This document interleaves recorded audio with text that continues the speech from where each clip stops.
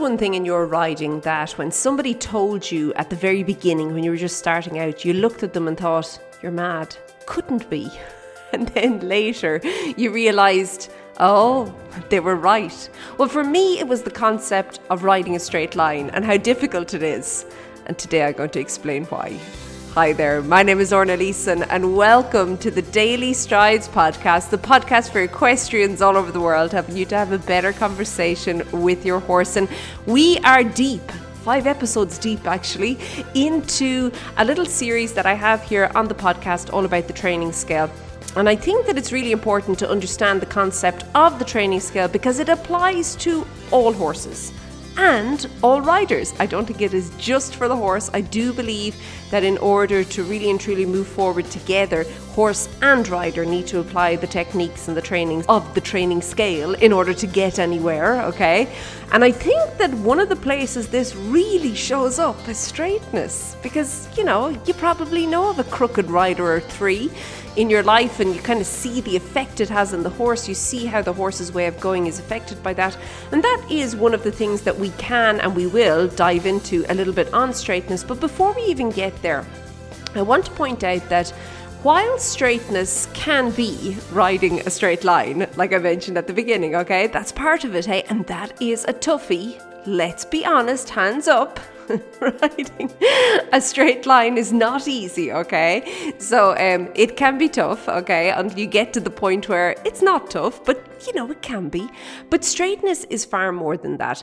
I think that when we talk all things straightness, one of the best ways to begin to understand it as it applies to you and your horse is to think about a train.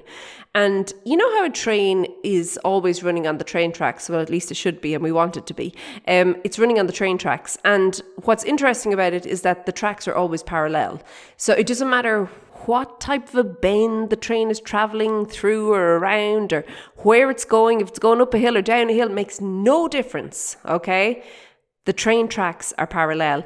And if you could begin just to think about your horse as also having train tracks, being that his 2 left feet are one track and his 2 right feet are the other track, okay? You can then begin to start seeing how the concept, and that's just one concept, of straightness begins to apply to you and your horse. Now, I want to take it a step further in that while the train is going in a straight line, it looks pretty simple, doesn't it? Back to that whole concept of the straight line being simple, hey? But it does, like in fairness, if we were to look at a train traveling in a straight line, the train tracks are straight, it all looks good there.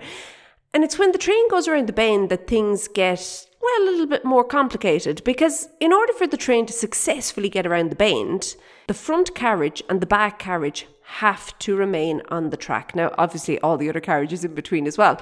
But how that happens is that wherever the front carriage goes, and it doesn't matter if there's 100 carriages between the front carriage and the back carriage is going to travel in the exact same place, and all the other carriages in between. Exactly the same. They are just going to follow on the track.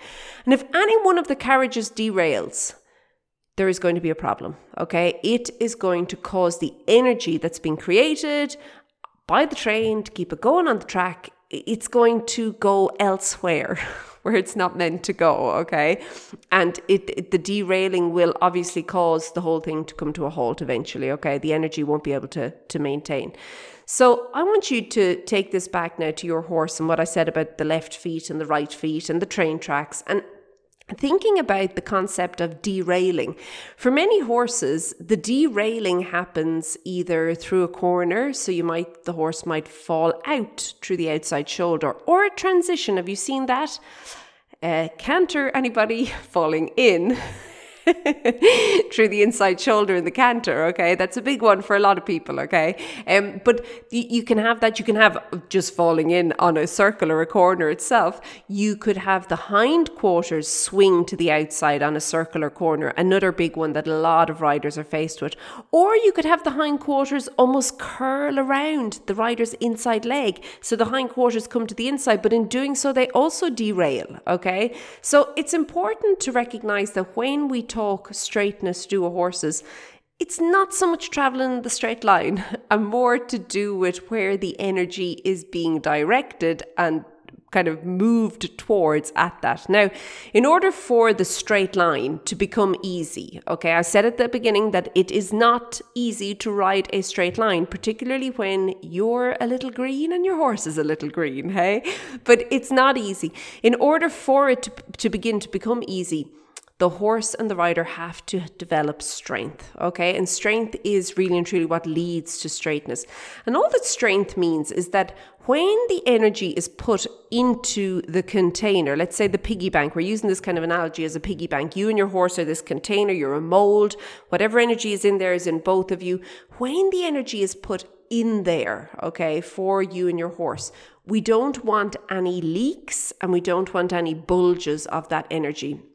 So any sort of bulges, crookedness, is going to lead to a lack of straightness, okay? And that's where you pick up issues then from straightness. So for many riders, when they discover that their horse is not straight, okay, in the truest sense of the word, they can get a little, that's interesting.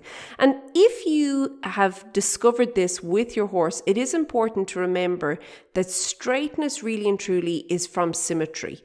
And we need to work on creating the symmetry in our horse's development.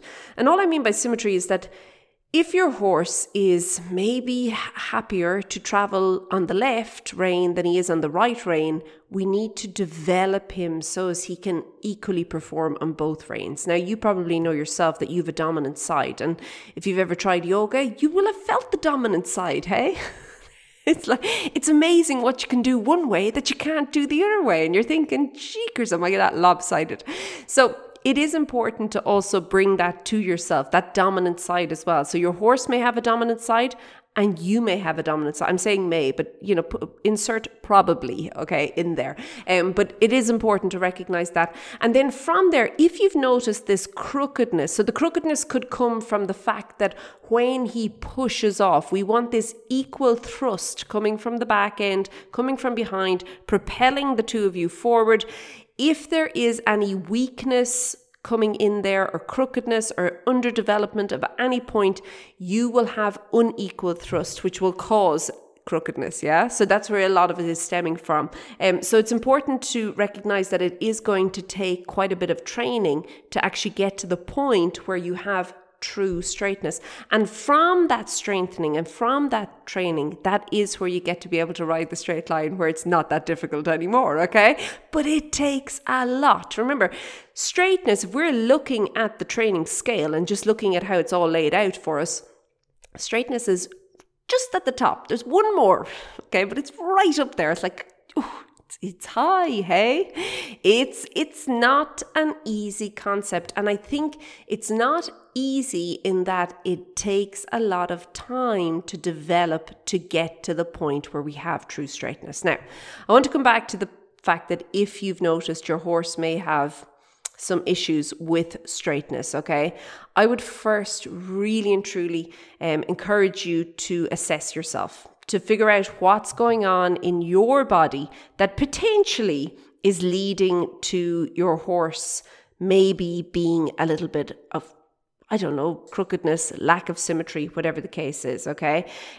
Notice that when you're doing this, you may find areas that are weak, but you may also find areas that there's a lot of tension, so excess tension, which of course is where relaxation is being lost, okay? But it could be stiffness or tightness. All of those things, they are causing a lack of straightness in the long run, okay? And they need to be addressed. And if you're working through this, again, we're down at kind of the basic level of the training scale. Now we're back to relaxation and to suppleness. Can you see how they are then building towards straightness, true straightness? I really and truly feel that there's like a path to straightness, and it's kind of suppleness leads to strength, leads to straightness. Now, of course, you need all the other bits in there as well. But that is like really, if you could get anything from today, take that. Take what I've just said there. Suppleness leading to strength, leading to straightness. And then from there, you can work towards that with your horse, okay? But I would then ask if there is any maybe lack of suppleness, lack of straightness, lack of strength, lack of development, if there's a weakness in your body, is it possible that this is showing up in your horse, particularly when bigger questions are being asked? I think that's a really important question to ask yourself. Okay, so from there, let's say now you've started to work on yourself and you're like, okay, you know what? Yeah, there's a little bit there now, Lauren, a little bit of one-sidedness. I need to straighten that out. Then you want to start then working with your horse. And as I said, the key is to develop symmetry and strength, okay? And do it from like the easier side first. So easier being that he'll be able to maintain maybe more relaxation and rhythm and suppleness and contact. He'll be able to maintain that. And when you do notice a weakness, there is, you have to kind of rein yourself in, because there's a tendency to want to just double down on that and, straighten it out, so to speak. And if you've ever worked with a trainer, or even in school, a teacher or whatever, and there's a thing that you're not that great at, and this person just keeps hammering on the thing you're not great at, you kind of tend to go a bit sour on it, don't you? Well, your horse does the same. So I am going to encourage you that when you do find areas that need to be worked at, sprinkle them through the areas that he does find easy. Keep coming back to where there's ease and flow, and then sprinkle the difficult elements through that. Straightness is something that needs, I would say, quite a bit of time to develop in your horse, but it is something that as you begin to practice a more holistic approach to your horse's training and begin to notice where any gaps are in your horse's training, you will be able to really and truly work on it, and later to be able to achieve a certain level of it in your riding. If you would like help figuring out where any gaps are in your horse's training, I have a new free audio training ready for you. You can download it today and begin using it in the arena with your horse. You can find it and all the details about it over at stridesforsuccess.com/free. And of course, that link is going to be in the show notes as well. Okay, have a great week. Keep well. I'll chat to you soon. Be good. Bye.